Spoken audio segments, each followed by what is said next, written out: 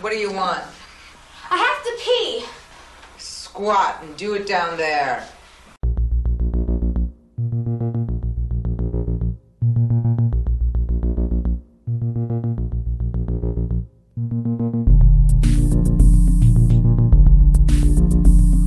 Everything is ready, my darling.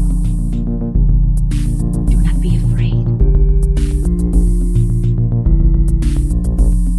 Soon we'll be together again. This sandwich tastes dry as hell. L-O-L-L-I-P-O-P spells lollipop.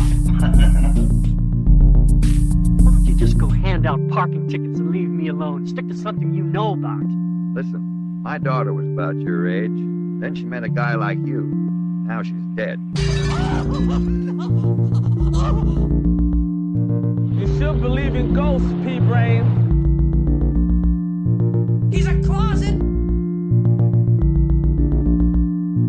Don't hurt me, please. Don't keep me waiting for those onions, Herman. This is all the whiskey you possess? Everyone out of the way of the bulldozer! Go. Hello and welcome to Hello. This is the Doom Show. I am Richard. I'm joined by Jeffrey, who I haven't spoken to in 6 months. Help me, Richard. Help me, Richard. Help me, Richard. This guy's screaming for help over here. Folks, it's true. Jeffrey and I have, of course, we've messaged, but yeah, this has been quite a saga getting from frickin' what did we do? What did I just post? Like Twice Dead to screaming for twice help. Hello. But man, it's good to hear your voice. Aye. Same. Yay. Welcome back to me. Welcome to the front of the back of me. Folks, we're talking about Scream for Help, 1984, directed by the winner himself, Michael Winner. Obi-Winner Kenobi, as they call him. Yeah. Folks, if you haven't seen this yet, just go watch it. Don't even... I mean, it's one of those movies that we're going to talk about, and you're going to think that we're talking about a solid 3 films in one, but no, this is just one little movie that Michael Winner, director of Death Wish and Death Wish 2 and 3, 4. I don't think he did 4. He didn't do 4, but he did a movie a lot like Death Wish with Charles Bronson, I think. Because I thought we did some others, like he did. Did he do The Mechanic? Oh, ooh, that one's a fun one. Yo, he did Shadow's Land. Yeah, he was great stuff. The Sentinel was the one that I'm like, what? Because that's a disturbing movie. Oh, he did The Sentinel? Yeah, dude. Oh. That's a wild film there. The horror movie, The Sentinel? Yeah. With all he got all the folks. Yeah, with the, all the folks. All the people born with certain types of especially abled folks that he gathered together for his film. Mm-hmm. And a lot of folks were upset with him for exploiting them, but hey, when you want to work, you got to work. Watch The Sentinel. It's messed up. But yeah, this is Scream for Help, and I'm going to drop... The trailer's long, but it is worth it, because it's pretty sweet. So here's the trailer for Scream for Help. Christy was an ordinary teenager.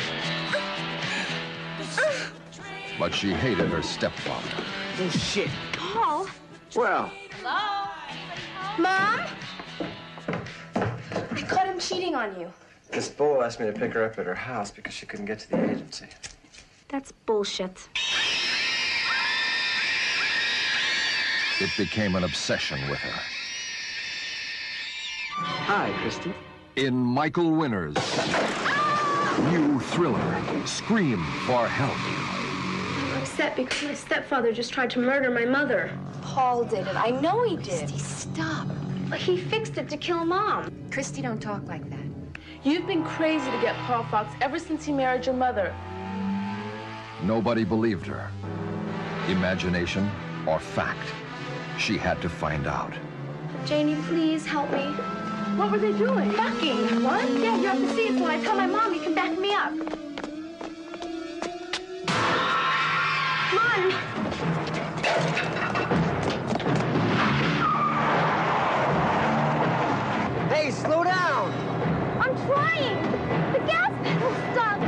the brake!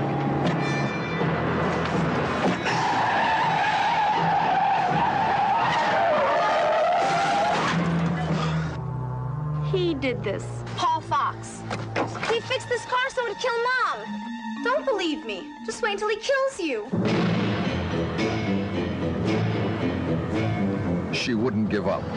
She followed him, hounded him, spied on him. She was determined to expose him. But instead, she came face to face with a new terror.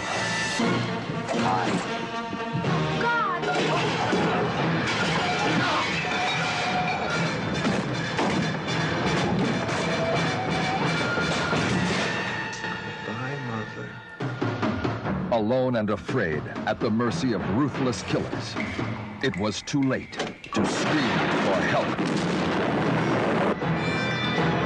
Can she escape the terror that invaded her home? See, Scream for Help, the new nightmare from Michael Winner, director of Death Wish. I'm loving Michael Winner for a moment. Does the trailer include the opening line of the film? I bet it does. It's like the whole movie condensed. It's a long trailer. It's a long trailer. My name is Christina Ruth Cromwell. I'm 17, and I live in New Rochelle. I think my stepfather is trying to murder my mother. I have a little VHS, not in reality, but on virtually. I do have the actual VHS. Oh my somewhere. God. Yeah. You're like, do you know where it is? I think it's downstairs. All right, no sweat. I got it. We got the Kino Lorimar. Yes, Kino. Carl Lorimar pictures on the VHS here. It says, terror invades an upper-class New York community as 17-year-old Christy Cromwell cleverly uncovers her father's horrifying plot to murder her wealthy mother. She's on to him, yet no one will believe her. She's just a kid. Smart, imaginative. Maybe she's just taken a crazy idea to the limit. Suspense builds when a series of shocking events confirms her worst fears. Alone, afraid, and helpless, except for her mother, terrified Christy, and her mother, are held prisoner in their own home at the mercy of ruthless killers. I was harshly judging this VHS. That's more or less accurate. It says a stunningly erotic suspense thriller.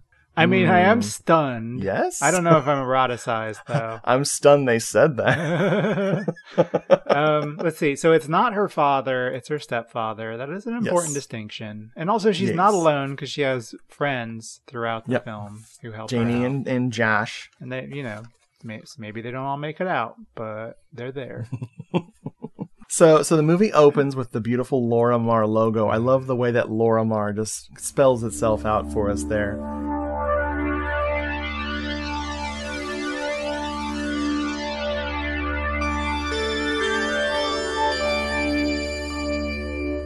And then immediately we get the first shot of our heroine. And I think this movie should have been called Christy! Because, man... This is Christy's show, y'all. I mean, we have a theme here, Christy's theme. And oh boy, let's talk about it. Oh boy, it plays... there's a lot of other cool music in this movie, too. Oh, yeah. A lot of good, stock library music. But the Christy theme plays in a few different versions. And some of them have lyrics. Oh, you bet. The lyrics are like, Christy, never change. Keep on being yourself, girl. We love you. Yeah, this is our friend and yours, John Paul Jones, who did the score, and that's one of the first things that I noticed about this movie was the bonkers frickin' music. This dude's from Led Zeppelin. I'm weirdly one of those people who I really appreciate Led Zeppelin's influence. Like if I hear somebody ripping off John Bonham, I'm like, man, I love John Bonham, but I never connected with Led Zeppelin. Do you? Oh, I don't know shit about Led Zeppelin. No, okay, yeah. Nothing at all. I don't care. Like when I found out they did a bunch of Lord of the Rings inspired songs, I was like, they did that? And everyone's like, yeah, what are you talking I guess I always got like the sense that they're a bunch of nerds, so I was like, Yes. I don't really care about that. But man, this music for this film goes through some shit. So he does. Does he do all the music? The Led Zeppelin guy? He was the bass player. I don't really know what his role in the band was. No, I mean in this movie, does he do all the music, or does he just do the theme? It says music by John Paul Jones. Because the music is all over the place. Like it's that's the thing. It's very funky. It's like it sounds like 70s library music funk. It's weird. It's like really not timeless. It feels like a late 70s or maybe you could squeak by like 81 with this score. Right. But it's distinct. We'll talk about my favorite 3 music cues when we get to it. But this one, when the music for this kicked in, Lietta goes, "It's the Love Boat."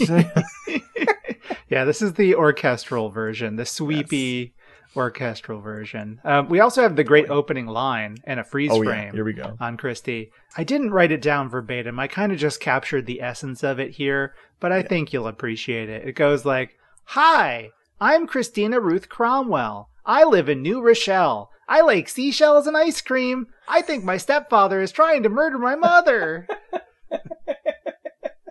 And that's verbatim. You accidentally quoted it exactly. Oh, there you go. You got to learn to hang with this lady. So this is an actress named Rachel Kelly. Mm-hmm. She did not do much, sadly, because she's something else. She's a powerhouse in this movie. Oh, yeah. Unstoppable. Yeah, she's definitely grinding my genitals into the ground with her big boots. She's amazing.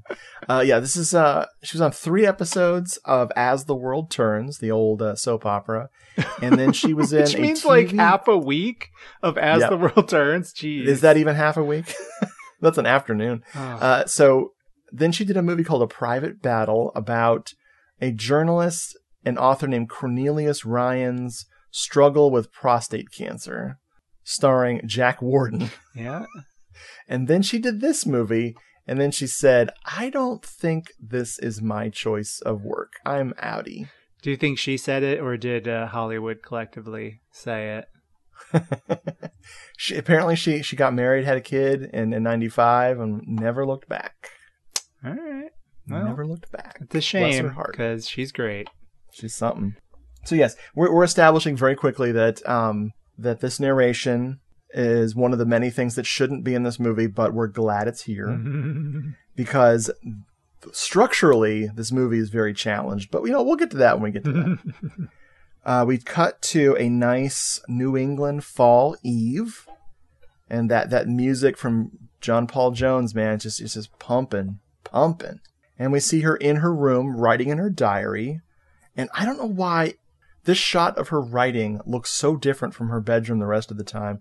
Does she have like pink lights on, or is she just bathed in this ethereal like pink glow? I don't understand. I'm gonna go with she just emits a pink glow. That's how powerful she is. She's a strong female presence. Mm-hmm. Bless her heart.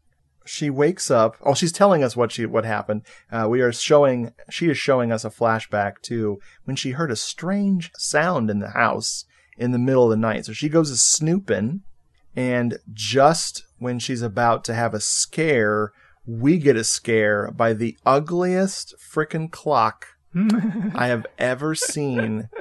The clock looks like, I don't know, a nightmare. Not 70s, not 60s, not 50s. It's timeless. Really, it's timeless. It's a timeless timepiece. It's really lopsided. So the actual the ticking part, the pendulum, whatever. It's like totally lopsided, and it's just it's so hideous. It looks like it has faces in it.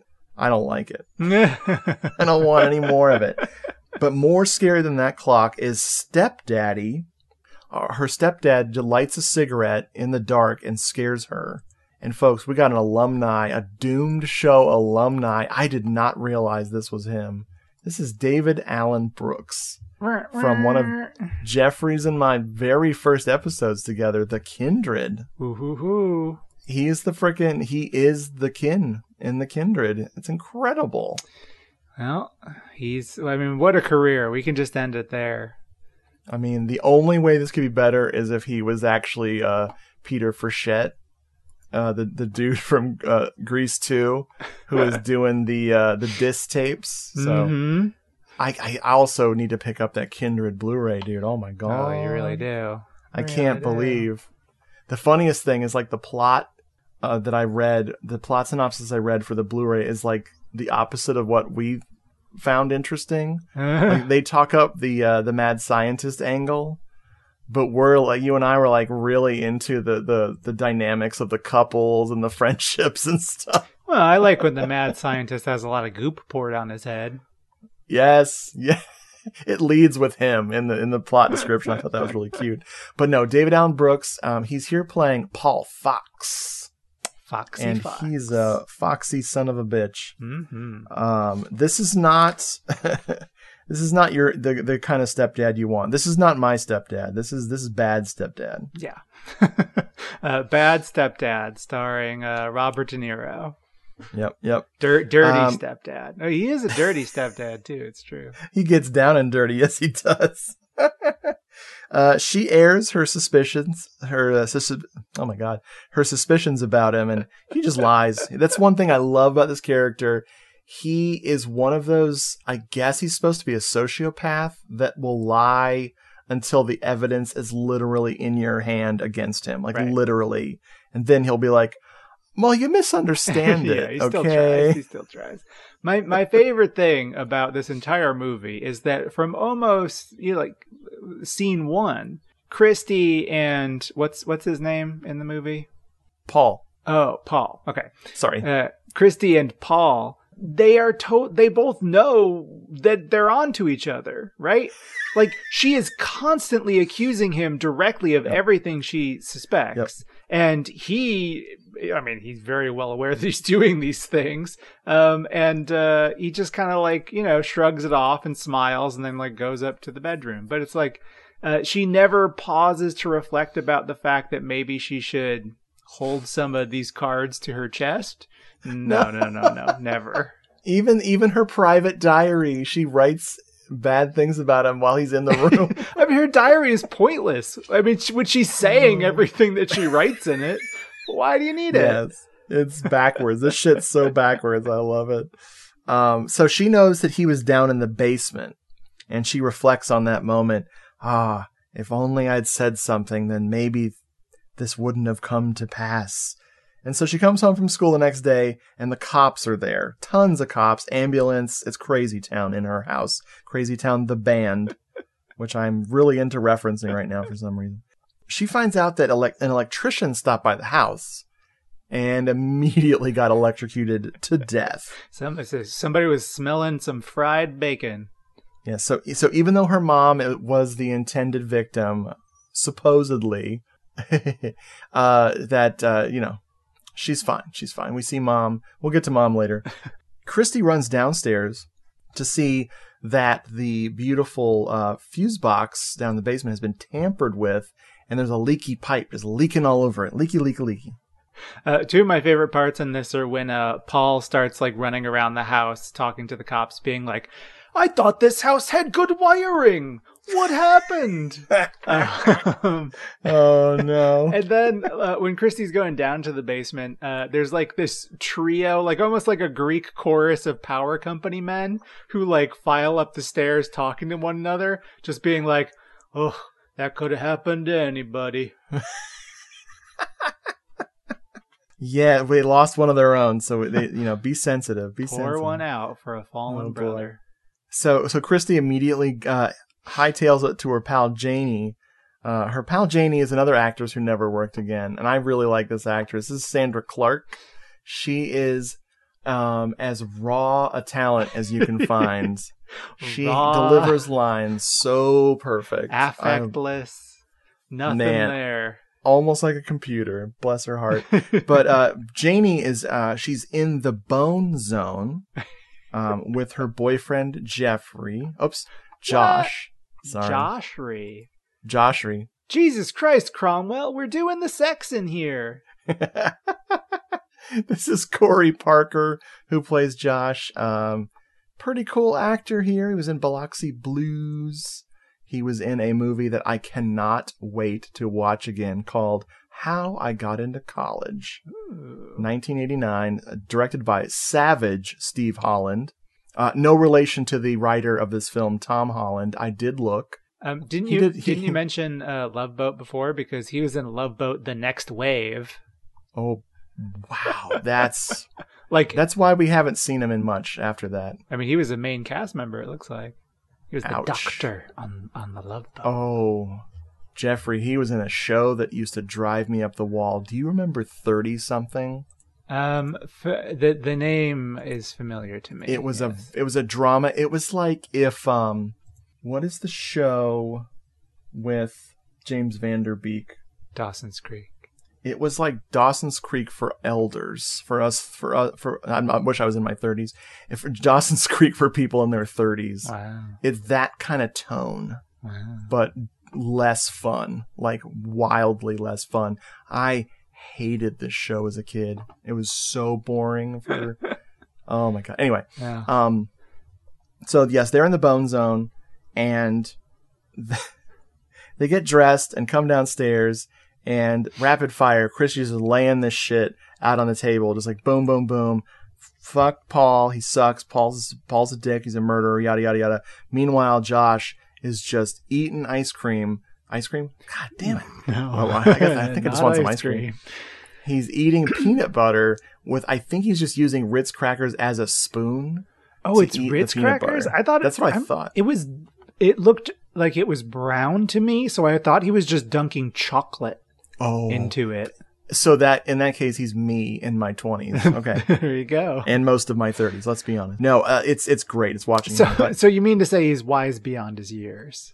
Yes, exactly. Yeah. He's headed for high blood pressure, like me, and just being morbidly obese. Janie immediately is not on Christy's side about Paul. She is like, you've hated Paul since day one because Paul seduced her mother away from her real dad, which by the end of this movie, I am begging for Dad to come back. Yeah. Like, you guys ready to patch this up now, please? Does she intimate that Christy has been in therapy since the divorce? Did I hear that right, or am I just remembering that wrong? I don't know. I mean, we never see her in therapy. I'm just trying to figure out why everyone's so, like, you're a liar. You know, like, yes, some of the stuff she says sounds far-fetched, but come on, dude. Not that far-fetched. Yeah, they never really give us, like, a good reason for us disbelieving her, other than she's just so blunt and to the point. Yeah, she's not one to mince words, and that's one of the things I love about this character. And I mean, you just take one look at her vest in this scene, that power vest she has on. Yes. I don't know how you can't believe her. Paul tries to shoot her later and just bounces right off. Pew, pew, pew. So it's time to investigate this son of a bitch. And what her plan is to skip school and follow Paul to wherever he goes during the day, because he owns a car dealership, but she thinks he's not really going there, that he's not really going there. So she decides to follow him, and we get the most jaw-dropping music cues ever. One after another. She can't keep up with him on her bike. So what she does is, for 3 days, consecutive days, she follows him until she loses him. Then the next day she goes to that spot, follows him until she loses him again. And then the day after that, she repeats this process until she finds out where he was. Luckily, he wasn't like in another state, or this would have been like 2 or 3 weeks out of school, you know. I mean, I love this. I love everything about brilliant. It. It does not make for the most compelling viewing, these sort of endless bicycle stakeouts and pursuits, but the music helps. Also, this sequence is way too early in the movie. This, to me, should have been, holy shit, Paul's supposed to be at work. where the hell is he? But instead, we're like 20 minutes in, and we're gonna see her follow him. I mean, there's not a moment in this movie where you don't believe her. That's the thing that I'm trying to like. But the thing is, we've got like like you said, we got 2 other movies to get to, so we gotta kind of hurry up. Yeah, let's come on.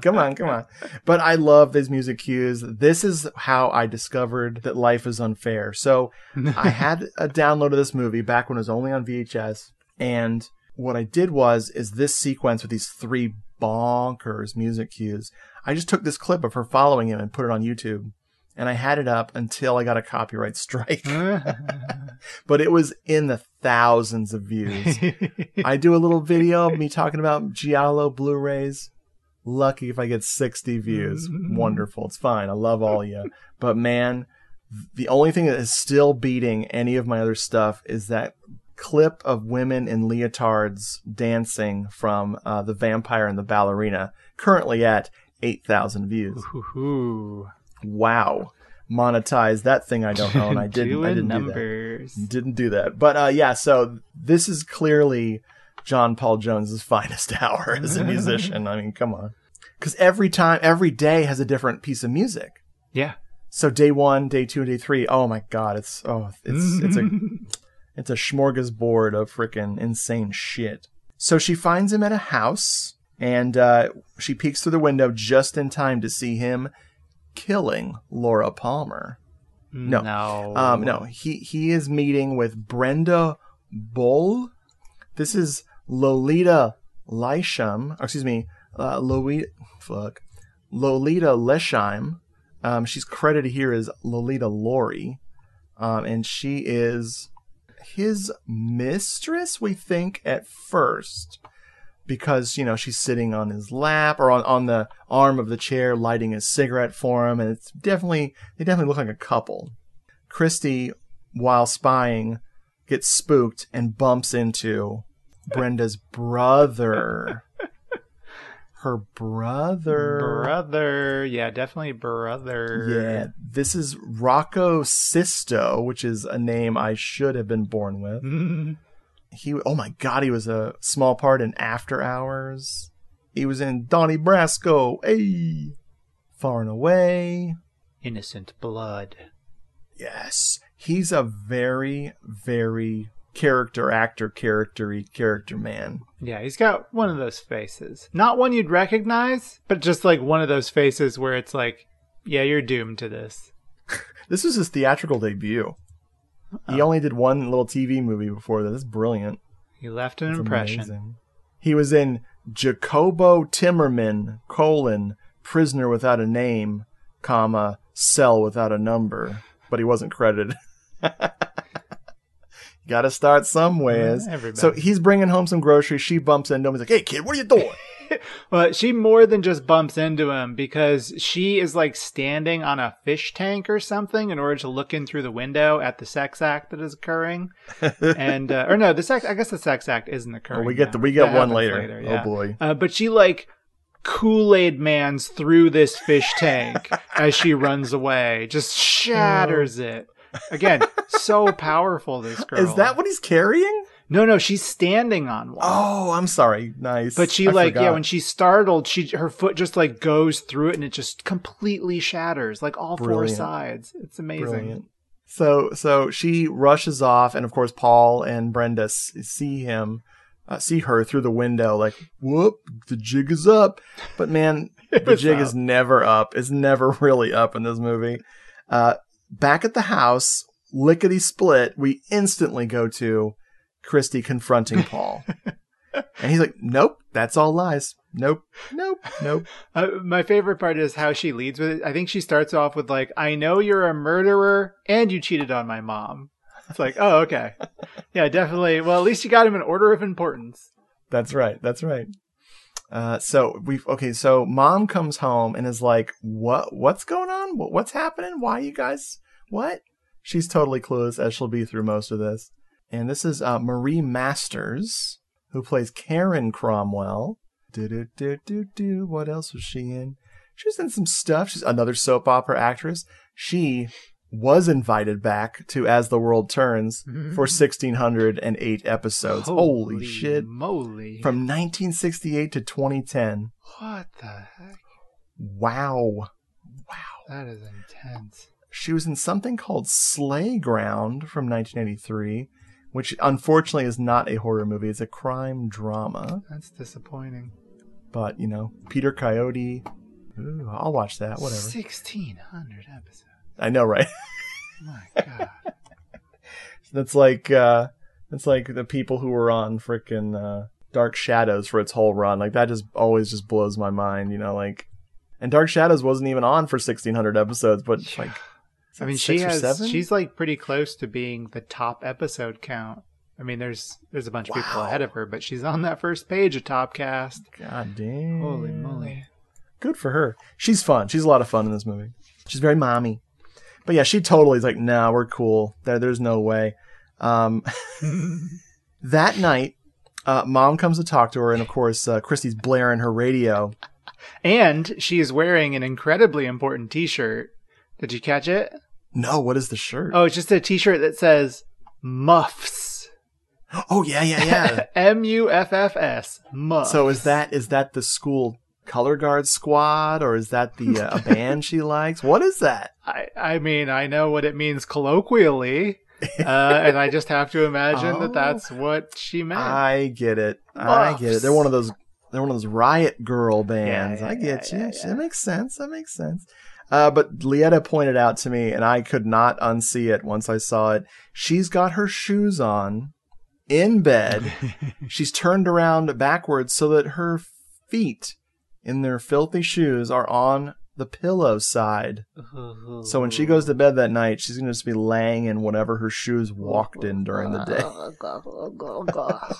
Folks, don't even jump in your bed with your socks on unless you're a freak. No. Paul tries to say to Mom and Christy that he was in the basement for a reason, but he had to lie about it because, surprise, they bought her a new bike. She has the great line here. Car would have been nicer. Oh, I hate to admit it. I was that kid. Oh, no, I'm fully on her side. Yeah. One of my most shameful moments, whenever my mom gets mad at me retroactively for the 3 things I did wrong as a teenager that she knows about, I always bring up the talk we had where she came home with a brand new 1993 Camaro. And I took one look at it and said to her face with no trace of irony, you could have bought a crappier car and gotten me a used one with the difference.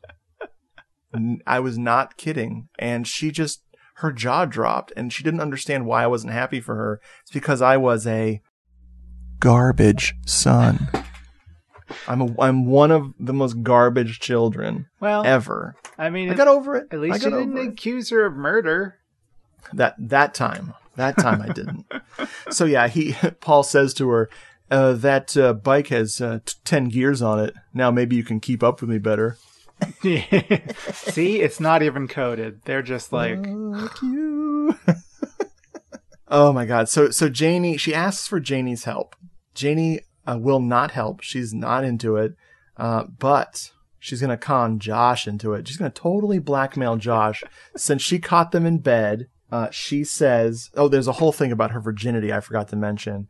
She's really mad at Janie for having sex with the guy first and not telling her. And Janie's like, where have you been, dude? I've been sleeping with this guy for a while. So what are you doing? And she's like, you're just mad because you're a virgin. And we'll get back to all that, I promise you. Christy's just been so busy writing in her diary. And I guess chasing people on her bike over the course of days. Maybe it's been weeks and months anyway. Trust me, folks, you don't want us to get back to the virginity thing, but we will, promise. It's coming. Oh, boy. So she tells Josh, I'll tell your dad. He's like, my dad won't care. She's like, I'll tell her parents. He's like, okay, what are we doing? She also, at one point in this conversation, says, fuck you, Josh Dealey. Yes. Which is great coming out of her mouth. I love it. It's brilliant. Oh, my God. So they steal her car, her mom's car, And there's a whole thing where she doesn't have a license and she claims to know how to drive. And they are risking death to go spy on this Brenda lady. And on the way there, she starts driving faster and faster and faster. And sure enough, the freaking gas pedal is stuck to the floor. And now the brakes don't work. And this whole insane, like the whole driving sequence is crazy because they're about to get into an accident the whole time because she's a shitty driver. But now they're going 70 in a freaking 20 mile per hour zone, flying through red lights, nearly killing a school bus of children, all this insane shit. Finally, Josh is like, pulls the keys out of the ignition and they just coast to safety after spinning out and hitting a car. The cops come. No. Ambulance shows up. No. A bunch of motorists run up to yell at her. No. Nothing happens except Josh gets pissed off and he blames her for her shitty driving for the reason they crashed. None of the vehicle failures are real. She knows it's Paul. Yeah. She knows. And she goes to a mechanic who confirms it by very creepily saying, "Yeah, it was this piece here that was broken. Thing is, this is the first one I ever seen that's been broken." And she's like, how would that happen? And he shifty eyes, doesn't want to tell her someone cut this shit. Yeah. He just goes, I don't know. But it's totally crazy. It's totally crazy that accident was never reported. Nobody was arrested. Nothing happened. Nobody checks on them to see if they're okay. No one runs up to yell at them. Nothing. And this mechanic was her mother's mechanic. So that must mean, and Lietta thought this was the case, was that Paul had already bribed him to keep his mouth shut. Yeah. I don't, but that's... yeah, I mean, it's not actually... Yeah, but that's an interesting theory. It's a theory. I mean, we ain't got fucking time for theories. You gotta move. Yeah, you gotta go. So she takes that broken spring that was part of the carburetor. She goes home to find Paul and her mother making the sex act. Oh, she's like a magnet for it. She just always walking around people having sex. Yes. No one's having sex without her being traumatized by it. She goes to her bedroom, puts her face in her hand, cries, and the broken carburetor spring falls limp and flaccid on the blue shag carpet. That's a beautiful poem. Thank you. That's like the sequel to the, so much depends on a chicken in the rain by the red barn, whatever it is. Yeah. As if we haven't seen enough tragedy yet, she does convince Janie to finally help her snoop on this Brenda lady. And they go to the freaking shitty hotel, the sleazy motel, where it seems like Paul is trying to break it off, but he's trying to stall for time. Her brother that we met earlier, quote unquote, he's demanding that they get this plan going. And Paul's like, I don't know if I can do this. And Brenda, the leopard woman, she's wearing a leopard outfit. She starts taking off her clothes. She's like, we'll deal with that later. Let's get this going. So Christy runs back, grabs Janie, who's waiting patiently in the car, has her run upstairs. And just when they're about to peek in the window to catch them in the act, Paul's at the ice machine getting some ice. And he sees them and gives chase. Now, they're several feet from the car. They should get in the car, lock doors, and then no. They're going to run away from the hotel down an empty, creepy dirt road. And this is when we find out that Janie is pregnant. She wants an abortion. Good luck, depending on what state you're in. And then she starts talking about why she wants an abortion. Her whole life is ahead of her. And whammo, in my notes, she is immediately struck down by an unknown vehicle, a red sports car. Not only does it hit her, and presumably, because Christy warns her that's coming. Christy ends up rolling into the ditch. I don't know what happened. Janie had no time to do shit. She gets murderlated by this car. And they decided the dummy looked good enough to hang on it, and they were right. This is one of the most disturbing vehicular manslaughter scenes from the 80s. It is brutal. Yeah, I mean, brutal. It was so the impact was so forceful that she did get turned into a dummy, which is my favorite thing that happens to any character in a movie. Dummy death. They get her to the hospital, and they're like, "Oh no, ma'am, this woman is a dummy. We can't bring this back to life. It never lived." Oh my God, this is just like Twice Dead. We got mannequins akimbo here. So yeah, dude, it's her friend is dead, and Paul tries to comfort her, and he begs her not to tell the cop, the police commissioner who wants to talk to her. He begs her not to tell anything about what she saw that day. And Christy's, for once, she goes, "Yes, I will not tell him." She actually lies. I think it's the last time she lies in this movie for anything. She has another good line about Paul somewhere in here. I think it might be at the end of this conversation, where she delivers it's a mega burn. She says, "Not only is he an incompetent murderer, he's a total asshole." Yes. Brilliant. But here's where I would add a slight correction to that. He is absolutely an incredibly incompetent murderer, at least of his intended targets, right? He did manage to kill somebody here, not who he really meant to kill. He's terrible, really incompetent. She's an incredibly incompetent detective. They both really suck, and like the whole movie is really just them continuing to suck and screw it up. They're foils for each other. Look at that. Brilliant. It's like spy versus spy. Oh, I like that analogy. Yeah. Thank you.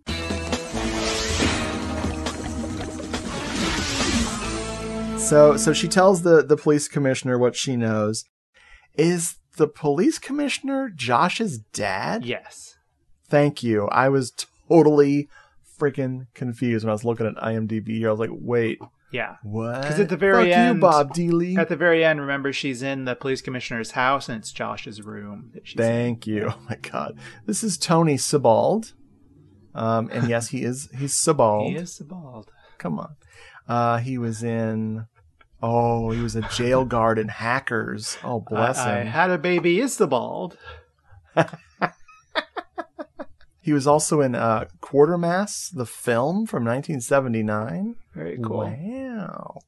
Yeah, just a cool little character actor. He was in Sky Bandits. He was in A View to a Kill. Oh, he was presidential imposter in Superman 2. Wow. He was in Amin, The Rise and Fall. He played the Canadian ambassador. Oh. Wow, look at that. But yeah, he's taken all this into account. Oh, sorry, Quartermass was a mini series. They just released it as a feature length thing. Yeah. In 1979. 79. Yeah. I'll look into it. Did it do? Doesn't look into it. He totally gets lied to and accepts all of it. So that night, while she's writing in her diary, Paul asks probably my favorite line in the whole thing, which I will drop in here. What do you write in that diary all the time anyway, Christy? The life and times of a teenage sex maniac? And I wrote, no. Inappropriate. But she sees the police commissioner show up to their house, and he's being really friendly with Paul, and she's like, oh, that's what the cops do when they're really close to catching a suspect. They're nice to him. It's like, girl, you're going to set yourself up for disappointment. So she goes to school the next day and immediately gets shit on by one of the girls in her class. Like, well, if it isn't the Undertaker's best friend. Then a boy comes up and like starts grabbing her and says, "Out of the way, sicko."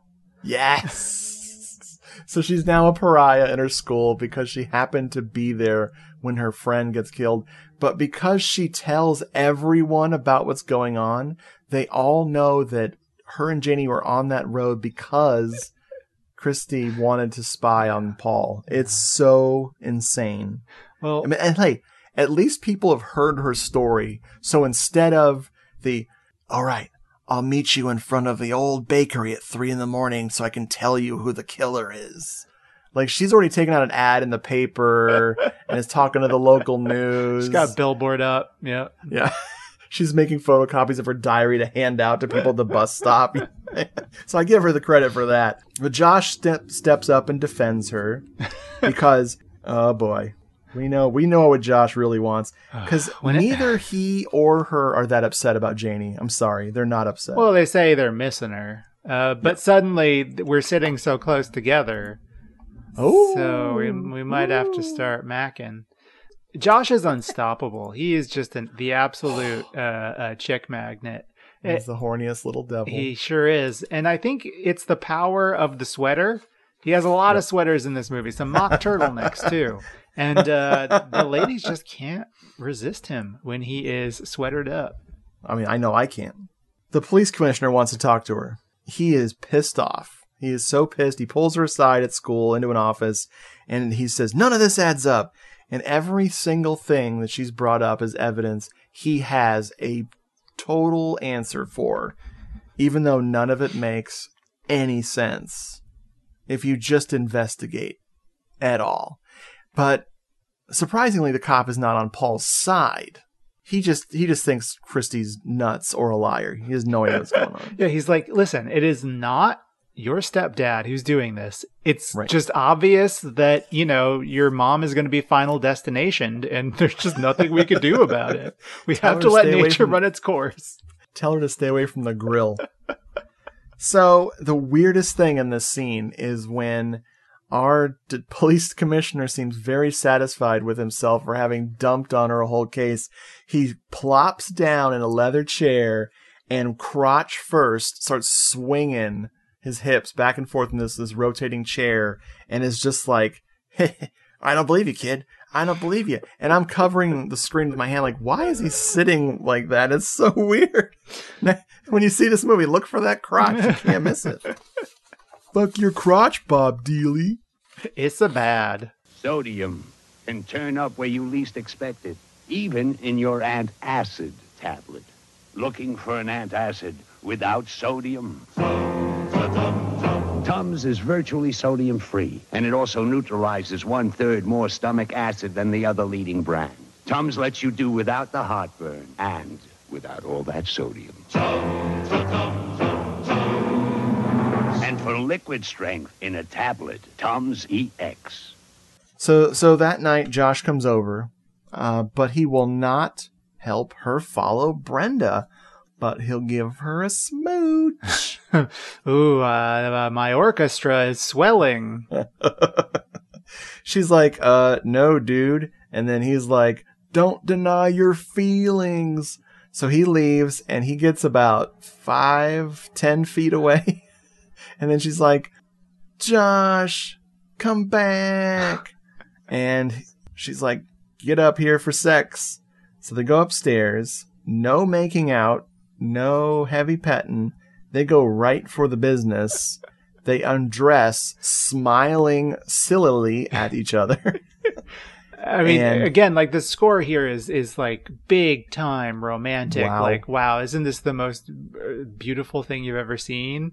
Yes. And it's not. It's not. No, it's actually really sad. It's kind of hideous because, I mean, I don't want to be gross, but no foreplay, no, just nothing. They just go right to the act. Well, she keeps trying to like pause so that she can tell him like, hey, you got our dead friend pregnant, you big stupid head. And he won't even let her do that. But instead he's like, let me get you pregnant. Yeah, probably. So they're having really uncomfortable sex and the camera does not stray from capturing her pain. And not only are these painful expressions like hard to watch, they're in the trailer. No way. They are in the trailer. It is so weird. That's insane. What were they doing? I mean, the most upsetting line of dialogue in this scene is, quote, sorry, it just hurts so much. That's what we're dealing with here. I don't like it. I don't care for it. I mean, it's real. We'll give it. This is the thing. Pretty real. Yeah. They're trying to be real, and that's good for them. There's another moment later that is like the height of realness. Like one nuance of Christy that I think they really did a great job with, but we'll get to that. In a veritable ocean of implausibility, we want a little bit of realness. Yeah. It's one moment of realness in 6 movies packed into one movie.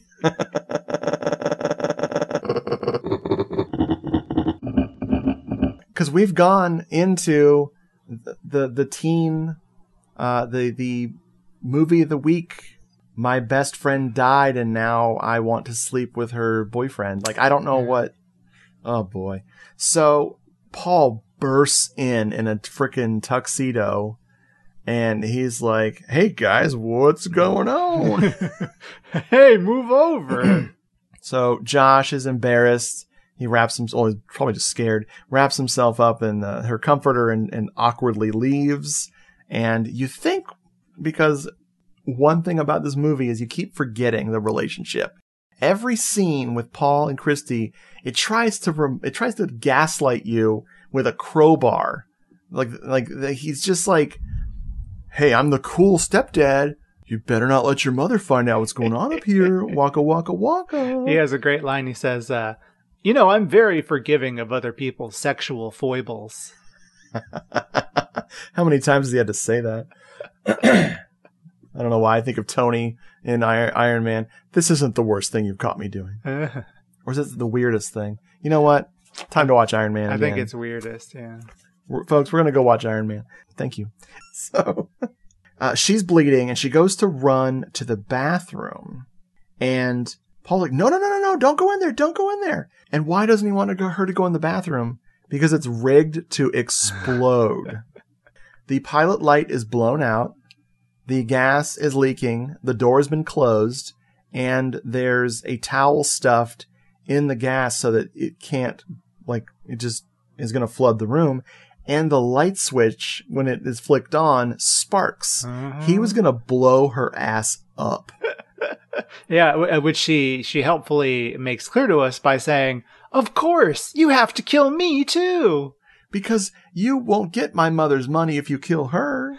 I mean, I do think we have to pause for a moment and say that the most shocking thing here is not her revelation that she is also a targeted murder victim, but that this poor girl has gone, 17 years of her life without having any knowledge that she has a hymen.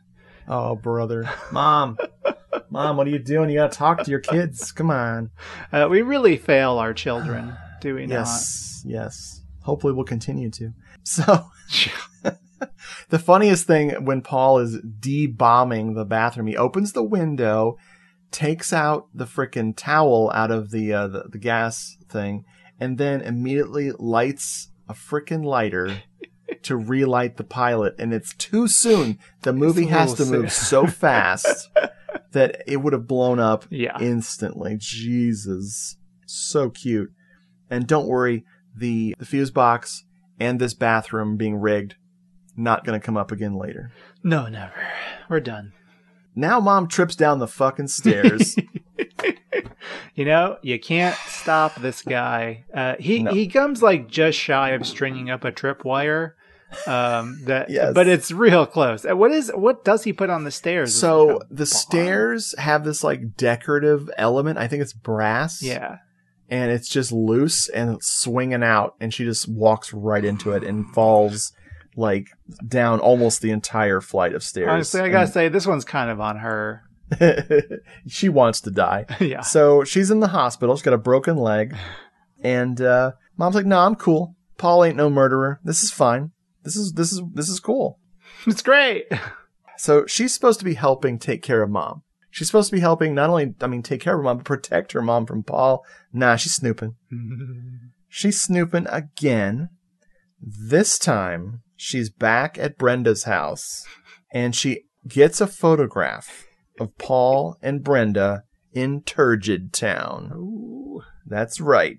She has a Polaroid camera. She awkwardly opens the window, shoves the entire camera inside the room. then takes the picture with the flash on. Of course, it's a Polaroid. It's fine. But then as she's pulling the camera out of the window, the Polaroid falls into the room with them. Oops. Doi. Speaking of worst detective in the world. Exactly.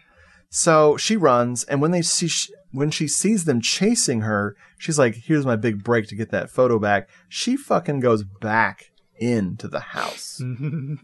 Doesn't see the picture, but instead goes and hides in the bathroom because Lacey, the brother, oops, I spoiled it. He is trying to figure out what's going on. He's trying to find her. But he finds the photo, which is a very compromising photo for Paul and Brenda. And this is when we find out that, yes, he is in fact her husband, which it's so confusingly dumb that I didn't get it. I mean, could be brother husband. Hey, we've seen it before. Exactly. And we've never seen it better than here. But he has an issue with this picture of her, because she's clearly enjoying herself in the picture. And that ain't kosher with Lacey. Yeah, because they've cooked up a scheme, they're going to screw Paul over is their goal. And part of that is convincing Paul that, no, I'm just her brother. So while Lacey is in the bathroom hiding, she gets to hear the whole scheme from them, and not in detail, but, laid out for her, because she's begging for him to stop beating her. It's pretty freaking mean-spirited and scary. Because, Michael Winner.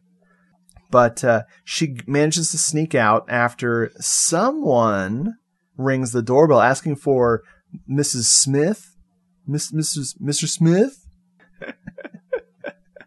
so Mr. Smith, your sweater has arrived. Paging Mr. Herman. Paging Mr. I don't know why I thought of that. She takes this opportunity to run out, and she is immediately caught by Lacey. He fucking gives her the picture.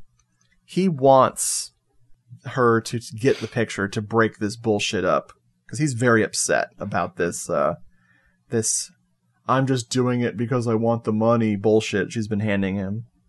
And she starts walking down a lonely freaking street, but she rendezvous with Josh. That was me. That was me. I did that. And they have a frank sex talk that blows my mind. This is my favorite thing about Christy. She has been traumatized by sex, whether it be witnessing her mother and Paul going at it, or her Paul and Brenda. And then she had this traumatic experience with Josh, which Paul also ruined, which is already ruined, but he made it worser. And so she's like, nope, never going to have sex with you again. I'm never going to have sex again. She's done. Pull the ripcord. She's out of here. So back at home, Paul tries to get the picture. He just flat out is enraged and is just, give me the picture. Give me the picture. Mom walks in. And he's like, your little liar of a daughter said some shit. And so Christy just marches over to Mom, hands her the frickin' picture. And Mom's like, oh my God, I didn't see this coming. Why didn't anyone warn me? Paul throws away the facade and totally is now evil, evil, evil Paul, and just says the most horrid things to this poor woman that he's been frickin' leeching off of. He tells her that he was obsessed with her as a kid, because I'm guessing he worked at the car dealership, or he worked in a garage, and he would always watch her with her husband and thinks what a fancy lady he was. And then every time they made love, after he finally won her, it made him want to puke, which he'll repeat later for no reason. And he just slaps the shit out of her. It's terrible. And that's when I wrote in my notes, is it too late to get Christy's dad back? Because he was probably a nicer dude. Oh boy. Not a tall bar. No. Maybe he was boring. Maybe he wasn't as an exciting guy. I don't know. He was no Michael Winner. No. He's a Michael loser. So we transition to our third film here, our home invasion thriller. Yes. So in her diary, she says, whew, glad that's over. Boy, oh boy, was she fucking wrong. So we have 30 minutes left, 35 minutes left of the movie. Yeah. And we have the moment where Michael Winner is going to shine. Because if there's one thing this motherfucker can do, it's going to be some home invasion. So immediately when they see Paul, Brenda, and Lacey coming up the walk in a rather intimidating shot, I'm like, oh, Jesus, here we go. They remember, not in time, that Paul has keys. They didn't take his keys away. Oh, drag. Bummer. Not that he would not have made multiple copies. Yeah. I mean, they would have just broken in anyway. So they're already inside. She's running around with Mom in the wheelchair because her mom's leg is still broken, of course. And they try to call the cops, but she immediately gets punched and gut punched by frickin' Paul. And Lacey has a plan. He has the best plan in the world. They're going to hold Lacey and her mother hostage until 2 a.m. and then kill them at 2 a.m. and then beat up Paul as if they were burglars. They're going to burgle. Mm-hmm. And this is it. This plan almost sounds smart until the cracks start to show later. And it gets real stupid where they're both over and underthinking the whole forensic aspect of waiting to kill someone. Mm-hmm. It's outrageous how bad their plan is stupid. Oh my God. So the first thing Paul does is adds insult to injury and just shoves Mom in the wheelchair across the room. Just amping up the brutality that, like, we needed that. And I wrote in my notes, I'm starting not to like Paul, really. Yeah, he had me for a while, but starting to think maybe not a great guy. I thought Christy was lying. That picture of him boning that lady could have been Photoshop. And listen, he was so forgiving of other people's sexual foibles. Like, I just wanted to be on his side. Oh my God. I'm gonna fucking die. Woo! And the weird thing about this too is, didn't they have an in-house nurse like literally 5 minutes before Paul and them showed up? Because I remember her telling a lady, so this lady that was helping Mom out, she knows Paul's evil. There's multiple people that are going to be like, isn't that weird? All the accidents and then the murders and then the robberies, whatevs. Well, it's pretty clear that the Josh's dad doesn't look into anything too closely, so you could probably get away with it. Fuck you, Bob Dealey. Come on. So they take him down to the basement where they plan to kill them later. This is when the movie gets super cat and mousey for a while. So pardon me if I leave out some details here. I'm going to try not to go too crazy. It gets very cat and mousey, but also very chatty. Yes. Two of my favorite moments here are when Christy and Paul are yelling at each other through the basement door. And she's like razzing him about the fact that Brenda never really loved him. Yes. And is like, well, at least Josh loves me. Oh my and Lord. And she's just egging him on so that there can be some conflict, which is good. And it does kind of work because Brenda gets really mad at one point about some pancakes. Oh, dude, yeah. So yes, I definitely don't want to skip this part. So now Paul is suspicious of Brenda and Lacey, and they're sitting at the table eating. And instead of saying, could you pass me the ketchup, sis? Or Brenda, or whatever, he goes, pass me the ketchup, honey. And when she hands him the ketchup, he full on envelops her hand, strokes it very slowly in front of Paul, and then takes the ketchup. So now Paul's got a plan. Paul's got a big old plan. He goes downstairs, goes, all right, here's what we're going to do. You want to live through this? You're going to help me expose those liars. So he cooks up the pancake breakfast routine. And yes, he comes up with Christy, who's supposed to be a hostage down in the basement, telling her to make pancakes. And Brenda's like, I can make you pancakes. He's like, your pancakes fucking suck. You ever taste my pancakes? Did you ever taste my pancakes? I don't care. Her pancakes is best. So while this pancake bullshit's going on, Christy's just like, so how long have you and Lacey been husband and wife? Wow, wow, wow. And she makes them crack instantly. They give up on their little ruse instantly. And that's when Paul, who they foolishly let have a gun, is like, all right, we're going to fucking do this. I'm going to kill you both. But Paul, just like Christy, is a failure. Yeah. And Lacey, even with a gun on him, beats the crap out of our pal. And if this gives Christy a chance to not do enough. And of course, Lacey overpowers Paul. Christy's back in the basement. And my favorite line here is Mom is trying to convince her daughter that she can fit through those little bars in the basement window. And Liette and I are like, no, Mom, you can fit through those bars because you're a tiny, tiny little skinny lady, and your daughter is like, you know, larger than you, short. I mean, she's shorter than you, but she's certainly not gonna be like rail thin. I was just, the logic was wonderful. Yeah.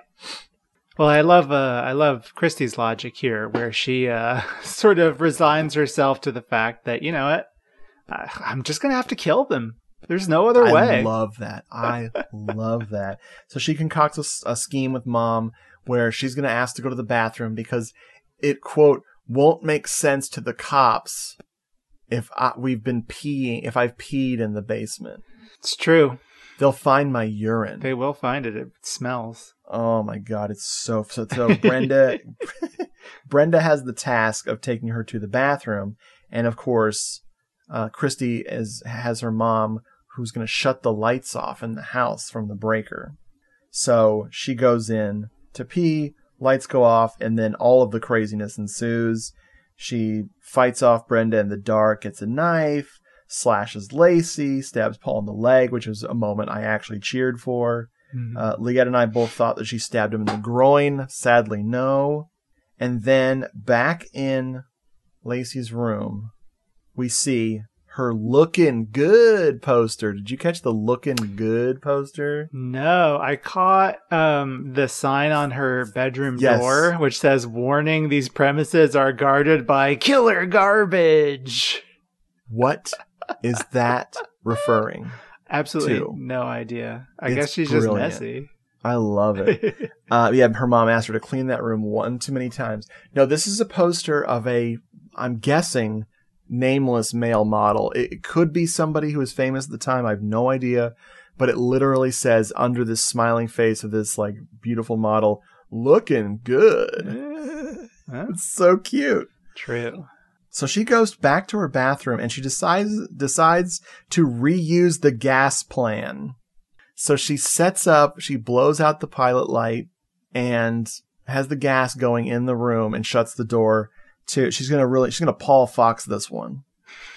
Yeah, I mean, I love that. I mean, because that's, you know, we get another one of the failed murder attempts taking Brenda out in the basement. Yeah, where she gets to fry up some pancakes finally. Yes, she is the pancake. But yeah, I love that it's sort of like it's like a reverse Kevin McAllister, where it's like, well, what if the wet bandits had set up traps that then killed themselves? They drowned in their own wetness. Yeah. That's brilliant. Oh God, poetry. Thank you. So yeah, she freaking just does what Paul did. She sets up the freaking fuse box to electrocute and the gas thing, and it fucking works.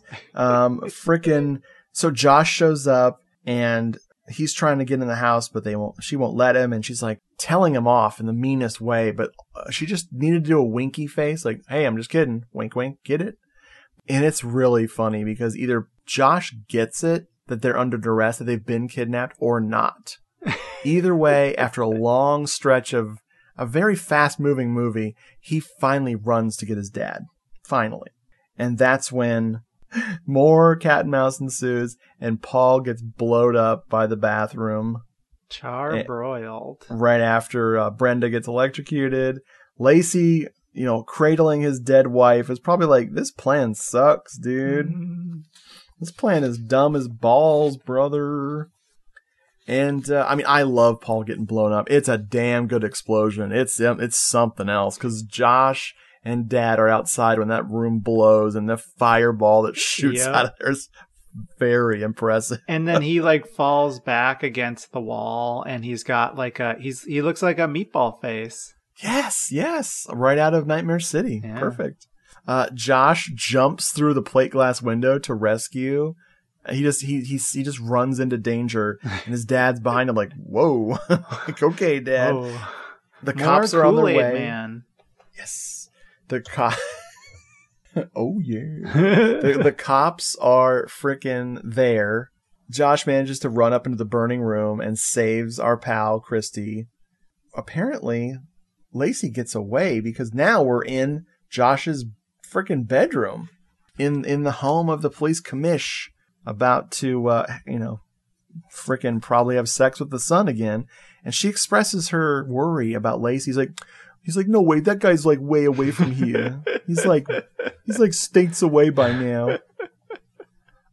And of course, in Josh's room is a bunch of music posters. I couldn't catch them all like Pokemon, but I did see his badass Sabian drummer poster and his less than badass Native American figurine.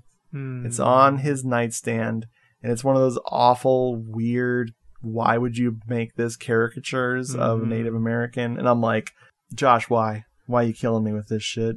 Sam will say she's worried about Lacey, and right as they're starting to make out, blood starts to magically appear on the pillow, and dun dun dun, Lacey's standing over them and clonks Josh on the head with a freaking candlestick, like Clue, or maybe it was a lamp base. It was something. I thought it was like a trophy or something. Oh, maybe it was his drummer. Yeah, drummer trophy. Yeah, good boy. I wish it was just a symbol, just like. Oh my god, it would have been great. No, it would have been two symbols, like he's in the school band, just crash his head. I wish. But Lacey, god damn it, these names. Christy is one step ahead of this guy. She has been hiding a butcher knife under the pillow and stabs him in the stomach. And as he's like kind of contemplating what just happened to him, she takes the knife and plunges it the rest almost up to the hilt to kill this motherfucker. It is so satisfying that I actually wrote in my notes, fatality. You just know that Christy's going to be sleeping with that butcher knife under her pillow for the rest of her life. You do not want to startle her awake. Well, at least have get a big knife and like a scabbard or something, so that she wants to live dangerously. That's true. She has been living dangerous. She's been raw dogging it with the most freaking sperm-filled doofus in the world. She's been walking down all those deserted roads. I dare you to run me over, Paul. So she calls up the police commissioner. Josh is unconscious, hopefully alive, on the floor. Lacey's dead as a doornail, that knife stuck in him. She calls the commissioner's like, hey, what's going on? And she's like, well, you better get over here. Maybe now you'll believe me. Freeze frame, credits. Whoa, man. Folks, I hope that sounded like a lot, because holy shit, that was a lot of movie. That was a whole lot of movie. It was a marathon. Damn. I gotta catch my breath. Whew. So yes, Tom Holland, the writer of this movie, if that name is a little familiar to you, it's because he wrote frickin' Fright Night, man. And directed it, too. Wow, and directed it. In fact, so there's an interview with him on the Scream Factory Blu-ray release where he says his experience having this film, which he wrote, turned into a film by another director, actually inspired him to direct Fright Night, because he was like, I don't want to see somebody else screw up my script again. Oh boy. I wonder about this script because, I mean... So he says that it's like a 13-minute long interview, and he spends the whole time just basically like politely shit talking Michael Winner. He says that Michael Winner is a very nice guy, very good at directing action movies, absolutely terrible at directing this movie. And he says that Well, actually, interestingly, originally this movie was offered to Richard Franklin, who, No way. Yeah, who Tom Holland had worked with on Psycho 2. Wow. But Franklin went off to direct the movie Link, which I'm a big fan of. That's God, I haven't seen that in forever. Elizabeth Shue and a chimpanzee movie. Yeah. Oh, so good. So he went off and did that. So they got Michael Winner for this instead. And it was near the end of Michael Winner's career. He didn't have much after this, besides like Death Wish 3 and then a couple other things. Michael Winner then went on to be a food critic afterwards. He like retired from filmmaking and just became a pretty well-regarded food critic. Wow, good for him. Pretty cool. That's cool. But apparently, I mean, Tom Holland just keeps on talking up how great his script was. And he says that Michael Winner says he didn't change anything from the script, but Tom Holland says that, well, that's true because what he did was just cut out a lot of the script. Yeah. So that's why it feels like a 3-hour movie cut down to an hour and 35. Yeah. Yeah, I believe that. But was it substantially different or better? I don't know. I mean, I love what's here, so I'm happy with what we got. Tom Holland, of course, also went on to one of my least favorite movies from the 80s, Fatal Beauty, where Whoopi Goldberg plays a tough detective. It's like a drug movie. Yeah, cocaine. And she is fine. I'm a big fan of good old Jumpin' Jack Flash. That was like one of those movies I watched 900 times as a kid. But yeah, he did Child's Play. It was his big one. He did a movie that I wouldn't mind rewatching called The Temp. Yeah, I watched it like a month or two ago. Yeah. How does that hold up? Is that good? Like yeah. The cast. Yeah, it was okay. That was a movie that apparently had a pretty not too pleasant production situation either. I guess the original script for that was like a dark comedy, and they just kind of play it straight. Totally serious. Yeah, because it's about like a cookie company and like all this murder that happens at this cookie company. Like it's clearly set up to be funny. But yeah, it really does not work out that way. He also wrote another one I watched recently that he wrote right before this that he also worked on with Richard Franklin was Cloak and Dagger. Yes. Yeah. I loved that as a kid. Oh my God. That's which was actually the same year as Scream for Help. Yeah. That's crazy. Yeah. That's a very intense movie. Wow. Yeah. See, I actually quite like Tom Holland better as just a screenwriter because he did Cloak and Dagger, Psycho 2, Scream for Help, of course, Class of 1984, huge, The Beast Within, The Initiation of Sarah. These are awesome movies. Wild. Yeah. What a career. Speaking of careers, Robert Painter, who's the cinematographer on this bad boy. Here's a few things. Curtains, which Brad and I have talked about very recently. Superman 2, Superman 3, The Muppets Take Manhattan, Little Shop of Horrors, Michael Jackson's Greatest Hits. Yay! Nice work if you can get it. I have one thing I want to say that's, to me, a trivia thingamajig, and then we can talk about how we like this. Unless you have some more trivia you want to throw out in the world here. No, that's all the trivia I got. According to IMDb, the Italian title for Scream for Help is La Casa in Hell Street. What? They were trying to sneaky make this a La Casa movie. No. Oh my God, I want to do a La Casa marathon so bad, dude. If you want whiplash, yeah. Yeah, I need it. I need all the lashing I can whip up. So Jeffrey, how do you like this movie? Well, my name is not Tom Holland, and I love this movie. Thank you, Nice. Michael Winner. It's a perfect movie. Nice. Perfect movies. It's got everything. Yep.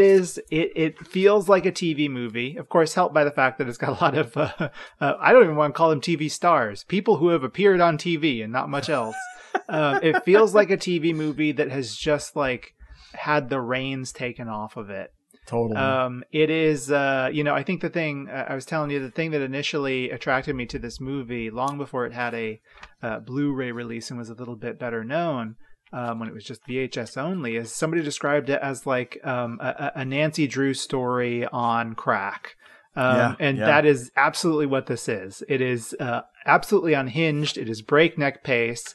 It never really lets up, and yet it's still got this perfectly quaint and wholesome heart at the center. Nice. Perfect. Love it. How do you feel about this one? I hate to admit it. I don't really like this movie. I love how crazy it is. Mm-hmm. 2 viewings was one too many for me. I never want to sit through this again. And it's just, I don't like to be that guy who wants to change movies. I'm not a filmmaker. I'm not a screenwriter. I'm not like one of those guys who's like, let me tell you my version. Because I ain't that guy. I would have made things, rearranged something. Or keep the original script and make the movie another 15 minutes where you can have stuff happen to build suspense better. And I mean, I love the battle between Christy and Paul. I love it because they're both so bad at it. But I would love it if the movie held its something to its chest instead of nothing. The whole conceit of her diary is so crazy. Doesn't even add up at all. But even with that, you cannot fault this for having amazing pacing. Like you said, breakneck whiplash, freaking shit. I like Michael Winner not doing a teen girl movie / coming of age drama. Like, I like watching him fail at that. When he hits his stride with the home invasion, I am not interested, although I do like all the callbacks. He definitely was really in his element there with Holland's script. Because everything pays off. I like that. The thing you pointed out with the Nancy Drew on acid thing, it's also like really, really foul, like the C word. It's thrown around here. Christy, of course, has a foul mouth. It's amazing. And if you can accept her, like, as a character, which is very difficult, the stuff about her that works is like that brutal honesty. Like, her attitude on sex is the most... I've never seen that in a film. Maybe in an indie film. I've seen something like that where the character has a bad experience and rejects sex or rejects men. Not in a Hollywood film where she's like, get that dick away from me. I am done. Sex is disgusting. You're all filthy animals. Get away from me. That's refreshing and very different and freaking incredible. But yeah, I have my, and it could be taken 5 pages of notes also that burned me out. Yeah, I like most of this movie, but overall I don't like this movie. I do recommend it. This Absolutely. movie is my after school special, and I want to watch it every day after school. This is like for me it would be Mother May I Sleep with Danger. Yeah, I mean that's great, but the original, they remade that. Yeah, I know, with like James Franco presents. Oh, God help us all. God help us. Yeah, I mean this is like it's like a Lifetime movie and an after school special had some sort of unholy spawn that Michael Winner directed. Right. Yeah. It's wild. It's completely fucking crazy. Can't think of anything more appealing to me, really. I mean, I feel bad because, like, I used to love Death Wish, one of the original movie-thon movies. Folks, if you don't know this, I am obsessed with having movie-thons, watching too many movies in a row to where you can't remember the details. Your brain starts, you feel like you're dreaming while you're awake. You're just a mess, and you're eating junk food. And it's 3 a.m. and you're like, what the fuck am I doing watching, Phantasm frickin' 5? Like you're losing your shit. My buddy Scott and I, we used to watch the Death Wish movies. And I cannot get through those rape scenes, dude. Mm-hmm. And all of them have them. It's like, no. Like, man, oh man. And I think the second one is worse. Because Death Wish 2 is like... 2 is the grossest. That movie is wild. Yeah. That movie is like it's like the the more evil doppelganger of the first one. Now available on 4K UHD. Yeah, no doubt. Have you ever seen Michael Winner's version of The Big Sleep with Robert Mitchum? That's the Mitchum one? Yeah, no, I have not. I like that one. I think that was a good. Was a sleazy? Yeah. It cool. Definitely. I don't know if it outsleazes the original book. I've always had the book on my shelf. I've never read it because I know that fairly sleazy, but not like Michael Winner sleazy. It might not be. It's not one of his sleaziest, if I recall correctly. Right. But it's a good adaptation. I recommend it. Yeah, I want to check it out. Yay! Well, folks, thank you for hanging out. Thank you for winning with us, Michael Lee and we're Jeffrey. We're all the losers tonight. Yeah, we're the winners club. Jeffrey, thank you for picking this one, and thank you for hanging out, dude. Of course. We done did it. We done sat in chairs, presumably, and talked about a movie as well. We talked about our foibles, and at the end of the day, we accepted each other for who we are and what we like. I'm sorry about leaving that Polaroid for your husband brother to find. It's all right. It's all right. I put it in a frame on the wall. Bye, folks.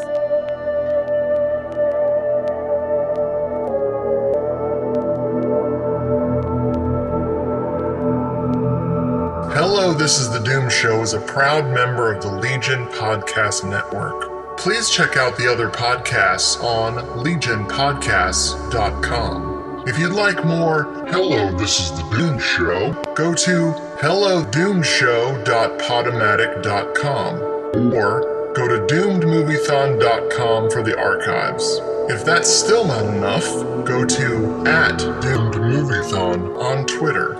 You can write in to Hello, This is the Doom Show. Use the email doomedmoviethon@gmail.com. Doom Show episodes are available on record and 8-track cassette.